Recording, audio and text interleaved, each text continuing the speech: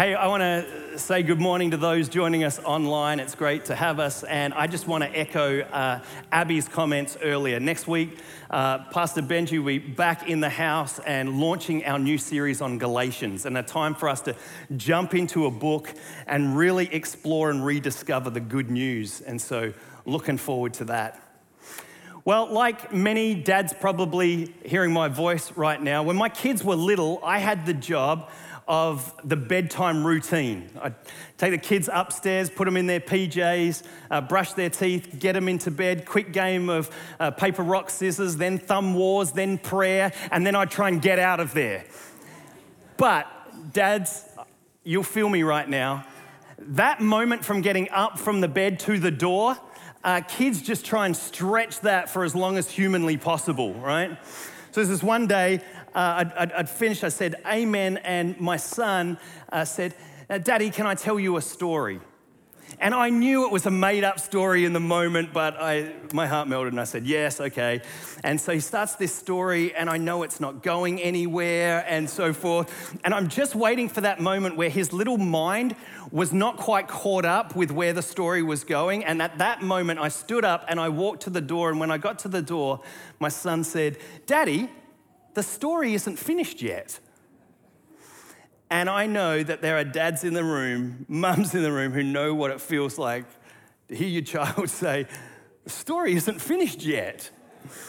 And today I want to dive into an Old Testament story with a leader who is trying to navigate through how the story would finish, with seemingly insurmountable obstacles to try and bring to life a 500-year-old dream. I wonder today how many of you would identify being in a season of deep disappointment. A season where your story just hasn't played out how you thought it would. Maybe you're an aspiring entrepreneur and you launched a business last year and COVID hit. Maybe you're going through some relational difficulties right now. Perhaps you've got an adult daughter who is where she ought not to be. Maybe a teenage son who is frustrating you and you're disappointed with the group that he's hanging out in. Maybe you've aspired for a job promotion and they've just given it to someone else. Perhaps you've applied for the house of your dream and been denied for the mortgage. Perhaps you've applied to the college that you've aspired to be at and you were also denied. And you find yourself in a season of deep disappointment and you're wondering how it is that God is at work in the midst of this. In fact, whatever your level of disappointment, it causes you to go to a place where you wonder, what is God doing? A few years ago, I had the opportunity to spend a day at the largest maximum security prison in the States. It's in Louisiana, called Angola Prison. There wasn't one prisoner that I met with that day that wasn't there with a life sentence. They took me down and I toured down death row where inmates are in a 6x9 cell for 23 hours a day. And because of their crimes, they couldn't receive human touch. But with two guards by my side, I put my hand through the rails, shook their hand and prayed for them. They took me on to the execution chamber where I just let tears freely roll down my face. And later that day, I got to preach in the prison chapel. Now, let me tell you, there is nothing like prisoner worship. When people are stripped away of everything and all they have is an expression to reach out to God and their guilt and their shame. I won't soon forget the worship that I experienced at that prison that day. Well, I told a story that I'm going to tell to you. But that day, I felt just an unease about talking about it. You see, the story is about one of the most defeated times in my life, a time when I felt like my dream was over. And sharing this to a room of inmates who will probably never see outside of these bars seemed like my story pale in insignificance to what they're enduring. But afterwards, many prisoners came to me and thanked me for sharing my story. And I shared how uncomfortable I was. And one prisoner said this. He said, Pastor, it is not the depth of your heartache, but the depth of your vulnerability that connects us. Whew. So I'm going to tell this story. So in 2005, my wife and I were 2 years in living in the States. We had felt this call of God to minister in the United States, and we were 2 years in, we'd had a daughter, we'd bought a house, things were going great, we felt like it was time to put our roots down, and the next step was us to apply for permanent residency in the US, to get a green card. So we went to an immigration attorney. He did the whole application. He said it'll take a couple of years, but this will all go smoothly, and you should be set in 2 years to get green cards. Well, 2 years rolled around, and instead of receiving green cards, I received instruction to go back to the US Embassy in Melbourne, Australia, that had issued my work visa. And so I grabbed a suitcase and packed a few things, gave my wife a kiss and my daughter, and I left to go back, visit family and friends, go to the embassy, get a stamp in my passport, and come back to the US. Well, I'm there at the US Embassy, my file gets called, I step into this private booth in front of this big plane of glass. The Consulate General is in the other side, an intimidating figure.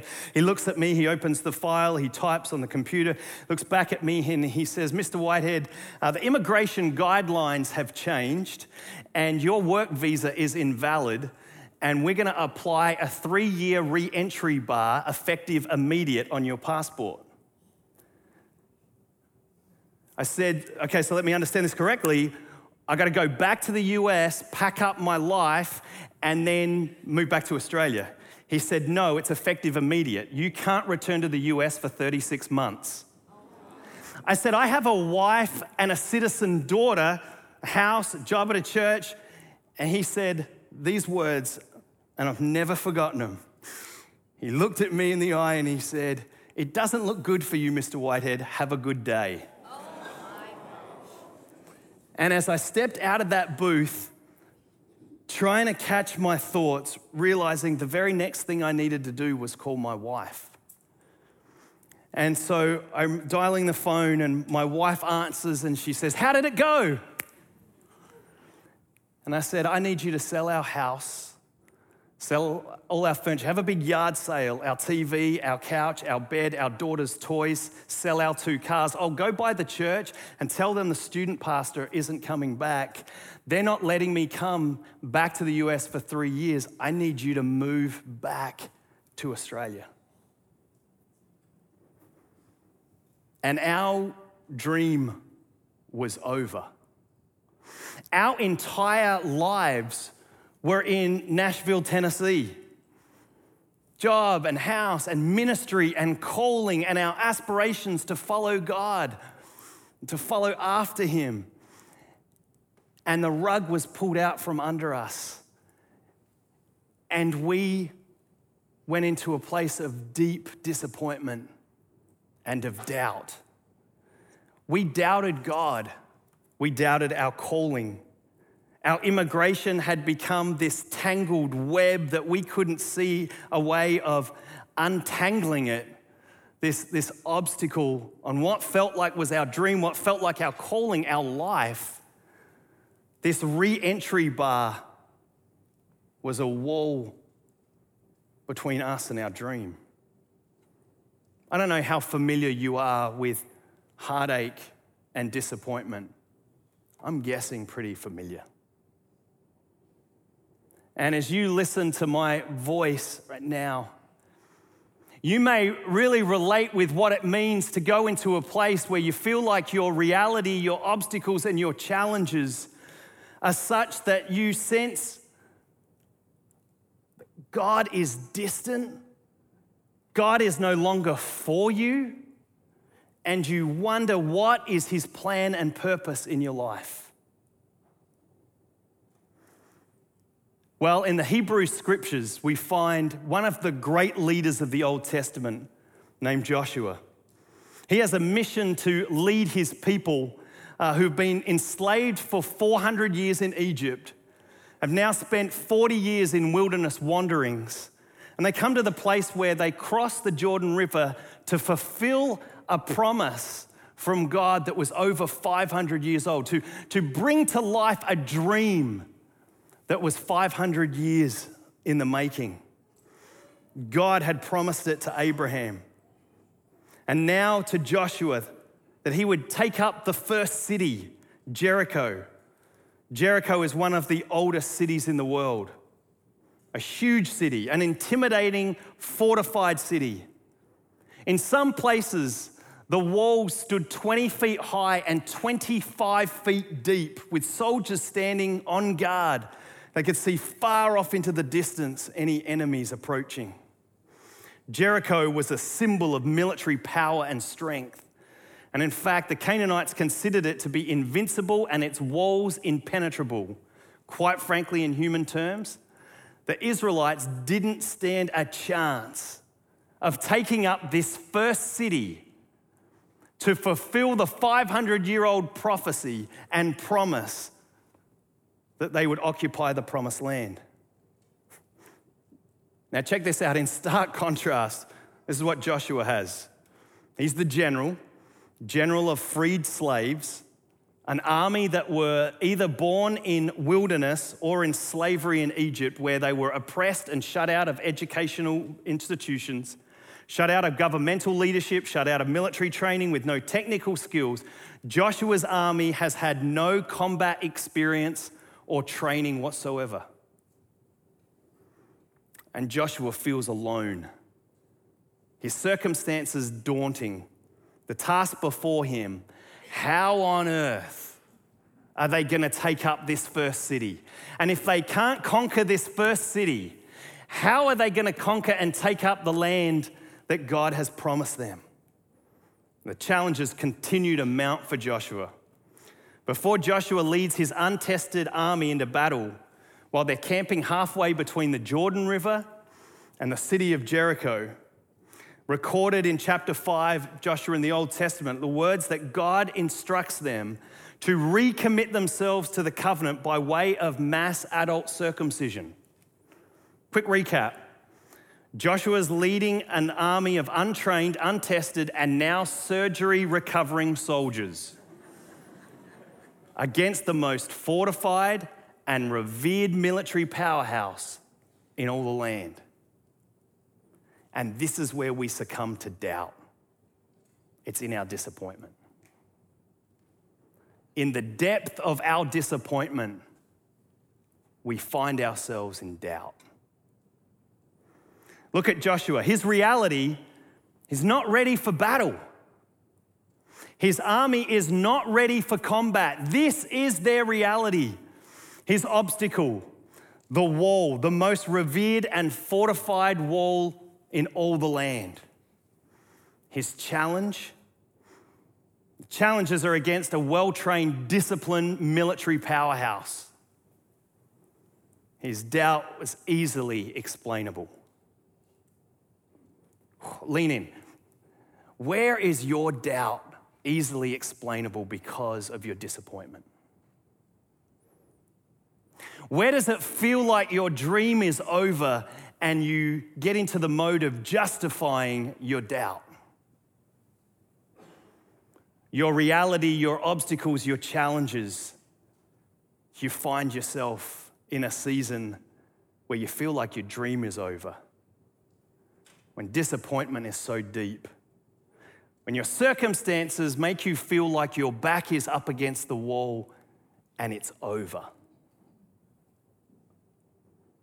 Then let me borrow the words from my young son for a moment. The story isn't finished yet. Listen to these scriptures. Hebrews 11:1. Faith is the confidence that what we hope for will actually happen. It gives us assurance about the things we cannot see. Hebrews 10:23. Let us hold tightly without wavering to the hope we affirm, for God can be trusted to keep his promises. Amen? Galatians 6:9. So let us not get tired of doing what is good. At just the right time, we will reap a harvest of blessing if we don't give up. the story isn't finished yet. So Joshua goes out alone to reflect. He finds himself somewhere between his camp and in the distance is the city of Jericho. Maybe he goes out there to strengthen himself in the Lord. Maybe he goes out there to kind of have a pity party in his doubt. Maybe he's just kind of reflecting on all the obstacles that seem insurmountable and he just wants to get alone. He doesn't want any company right now. Do you relate with that? The midst of your circumstances, just wanting to kind of dwell in your disappointment. You've kind of flung open the doorway of disappointment and you walk out and just embrace it. I just don't want to be around anyone right now. And it's right at this moment we see recorded in Scripture that God comes and meets and Joshua has an encounter. It's recorded in Joshua 5 verse 13 and it reads, "He looked up and saw a man facing him with sword in hand. Joshua went up to him and asked, 'Are you friend or foe?' 'Neither one,' he replied. 'I am commander of the Lord's army.' At this, Joshua fell with his face to the ground in reverence. 'I am at your command,' Joshua said. 'What do you want your servant to do?'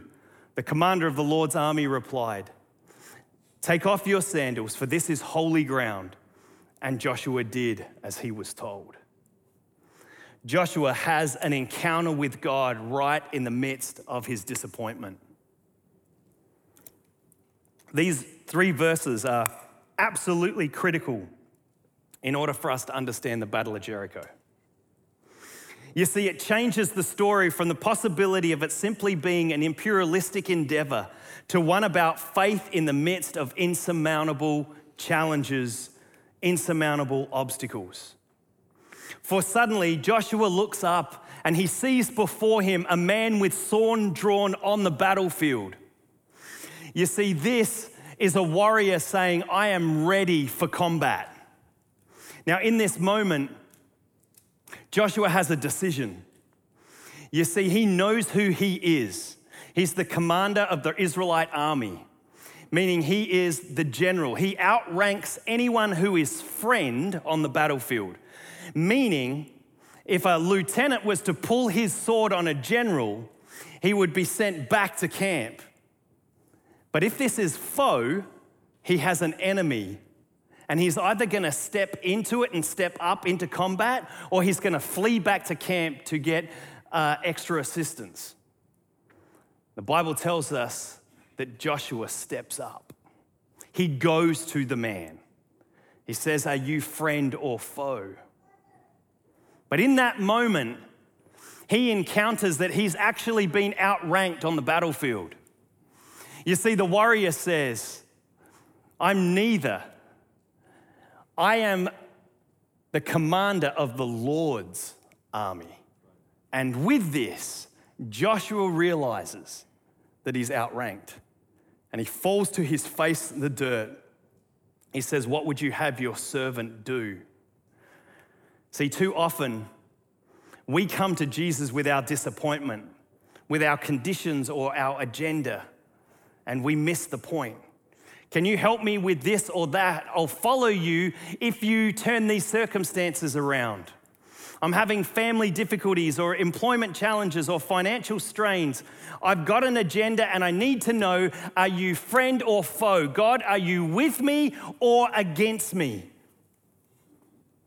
Now check this out. If God is with me, then that disappointment should never have happened.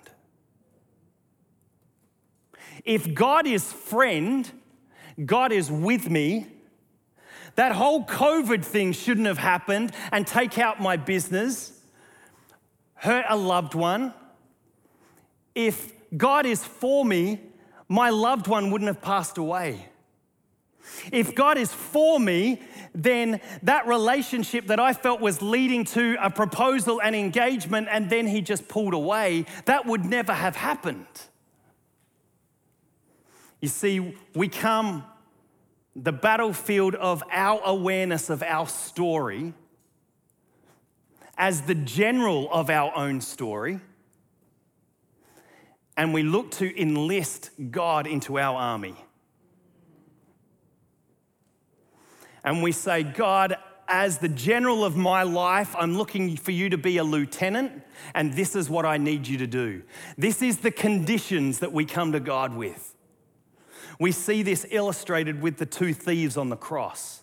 The first thief comes with a condition, and he says to Jesus, if you are the Son of God, then get us down from here, and if I survive this, I will follow you. And the second thief says that's the wrong question entirely. It's not actually if God is for us, it's are we for God? And he declares, as long as you are with me, the story isn't finished yet.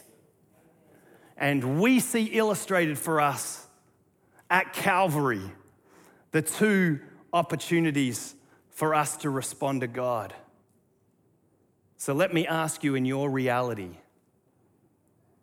in your current obstacles, the challenges that you're facing, have you surrendered it over to the general? Just sitting here in this time this morning, reflecting on your life and some of your story, is it time that you recommit and hand it over to the general of your life? To remove the conditions and to hit the dirt and to declare to him, I'm your servant, what would you have me do? For it's times like this that we get to remind one another who we're speaking to. This is the one who holds the universe in the very essence of who he is. The power of his spoken word can change your situation, can change your circumstance in an instant. He is God, the sovereign one on the throne, the King of kings and the Lord of lords. In the Old Testament, it declares to us that he owns the cattle on 1,000 hills.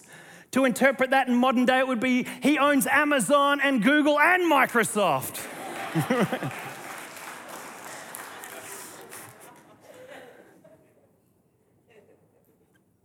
For Joshua, he returns to his army with a whole set of different instructions. And if you know your Bible, it rolls on into chapter 6 of Joshua and talks about the Battle of Jericho. And the instructions are these. We're going to get together an armed guard at the front, then a horn section and a brass section and the praise team and the priests and the Ark of the Covenant and then everyone else. And we're going to, for 6 days, march around the city of Jericho, one lap, and we're going to do it in silence and reverence. And then he says, check this out, on the 7th day, we're going to do 7 laps. And on the last lap, when you hear the ram's horn blast, when you hear the sound of the trumpet, break your silence, move to making a joyful noise unto the Lord, and we're going to worship the God of the created order. And at that, Hebrews 11 tells us that it was by faith that the people of Israel marched around Jericho for 7 days. And what happened?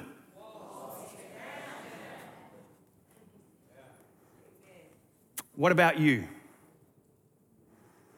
What about your belief this morning? Your belief in the power of God to overcome your perceived reality. Your perceived reality that is one of earthly perspective versus an eternal perspective. What about your belief in the provision of God to remove your obstacles? He has the means and the power to do it. What about your faith to see challenges surrender to God's plan and purpose in your life? This is the unexplainable. See, many acts of God are acts that are unexplainable in our life. And suddenly our perceived reality, our obstacles and our challenges become the unexplainable movement of God. You see, at the end of the day, what is amazing about the Battle of Jericho is it wasn't won by hand-to-hand combat. It wasn't this greatest military victory overcoming all the odds, but it was won by an unexplainable act of faith. In 2007, we had just moved back to Australia. We were settled, and I won't forget a conversation very early on when we'd moved back that my wife had with me, and she said this: "We will not give up. We are going to embrace the activity of God in our life, where He's at work in us and through us. And we are not going to give up. We're going to follow Him and His plan for our life. If it be here in Australia or back in the United States, we will not give up."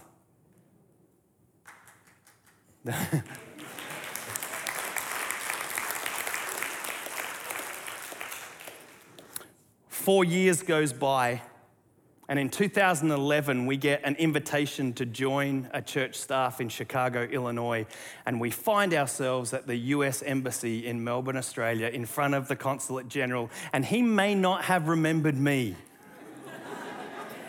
but I remembered him. He opened my file, typed on his computer, he looked at me and he said, "Did you have a 3-year re-entry bar applied to your passport?" I said, "Yes, sir." Typed a little longer and he said, "That was incorrectly categorized. That should never have happened."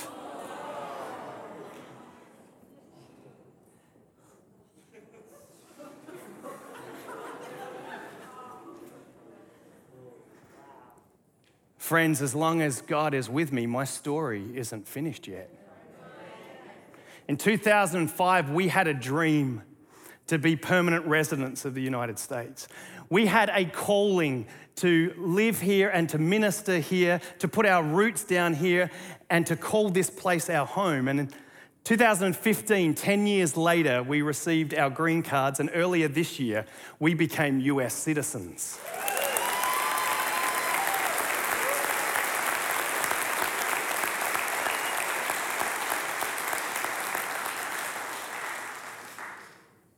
Our perceived reality, our immigration obstacles and challenges was all explainable why we doubted the activity in our life.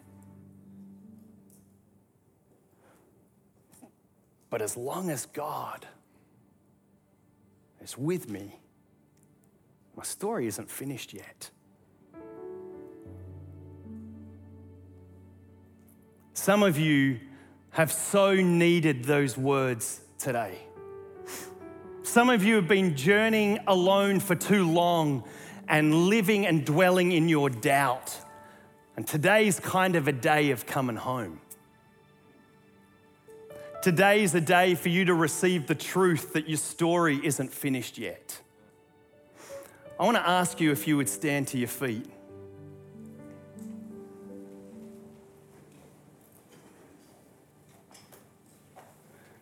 Going to have Owen, would you just kind of bring the lights down for a moment? I just want to invite people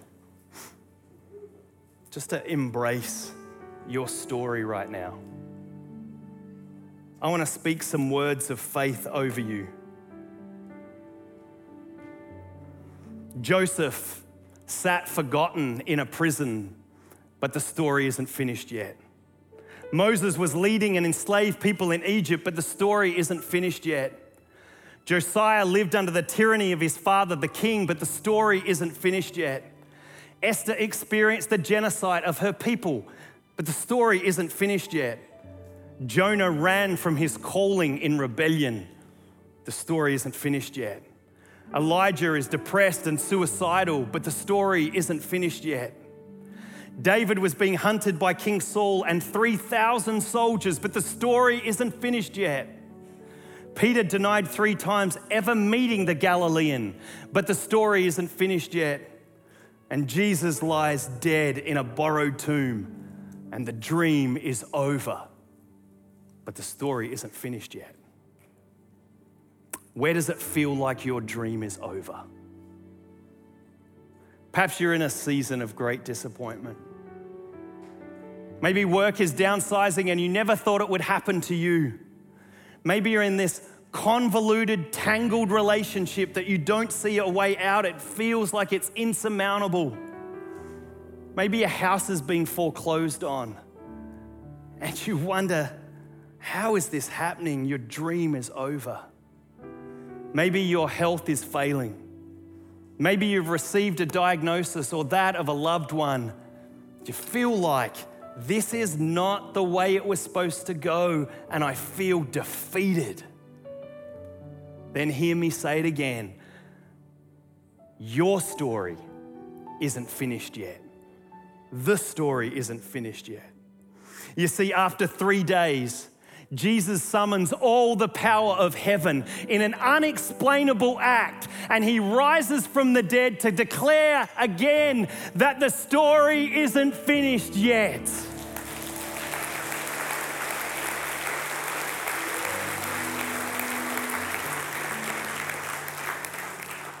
Second Corinthians 4:16 says, that is why we never give up.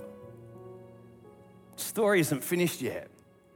It's why we never give up. Though our bodies are dying, our spirits are being renewed every day.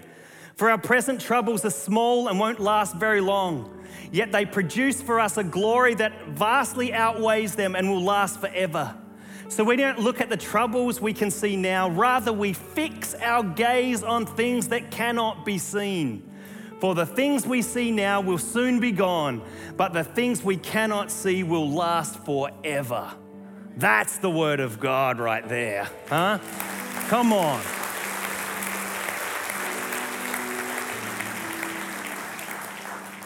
You know what's noteworthy in this story is before the Battle of Jericho, before the victory is received by Joshua and the Israelites, God causes them to stop and to recommit themselves to him.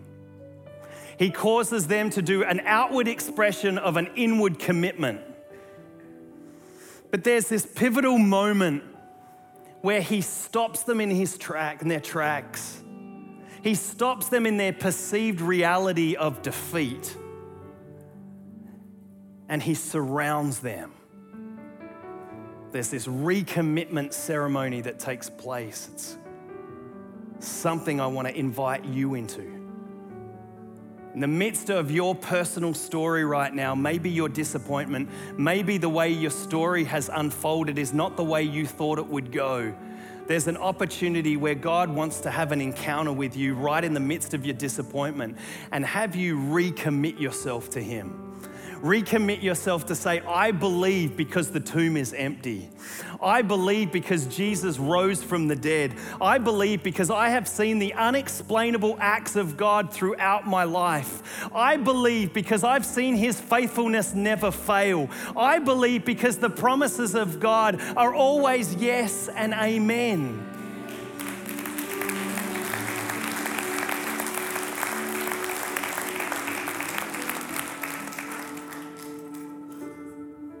Do you need to stop doubting God today?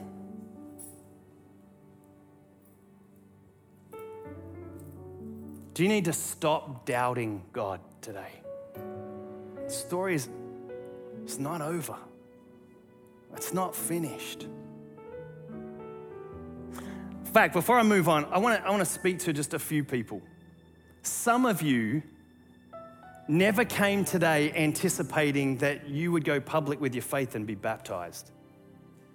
Some of you are so aware that you're just in your street clothes and you need me to tell you that we have shorts and t-shirt in every kind of size and towels and all that. We can get that done.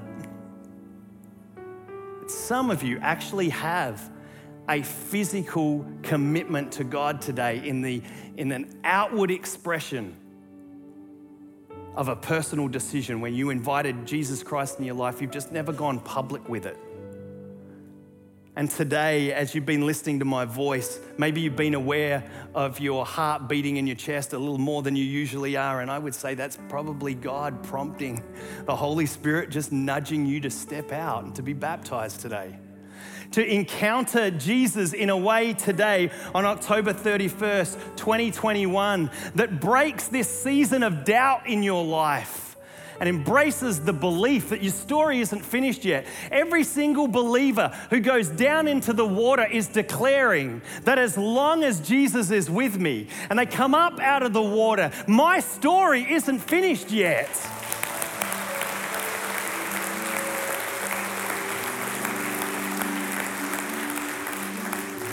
Friends, this is how I see it. We've got trunk or treat at 3 o'clock.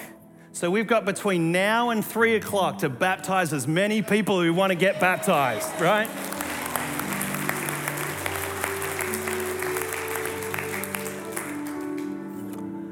We're going to sing a song. We're going to sing a song that declares that nothing is impossible to our God. The one who makes a way where there seems there is no way. The one who tears down walls, the obstacles in our lives. The insurmountable challenges he removes by his power. We're going to declare that. And some of you need to sing this song as a prayer of breaking a season in your life of doubt and embrace the belief that your story's not finished yet. That though it feels like your back is against the wall, it's not over yet. There are times in church life, in worship services like this, where we can miss moments of sealing a decision with God. And I don't want you to miss that moment today.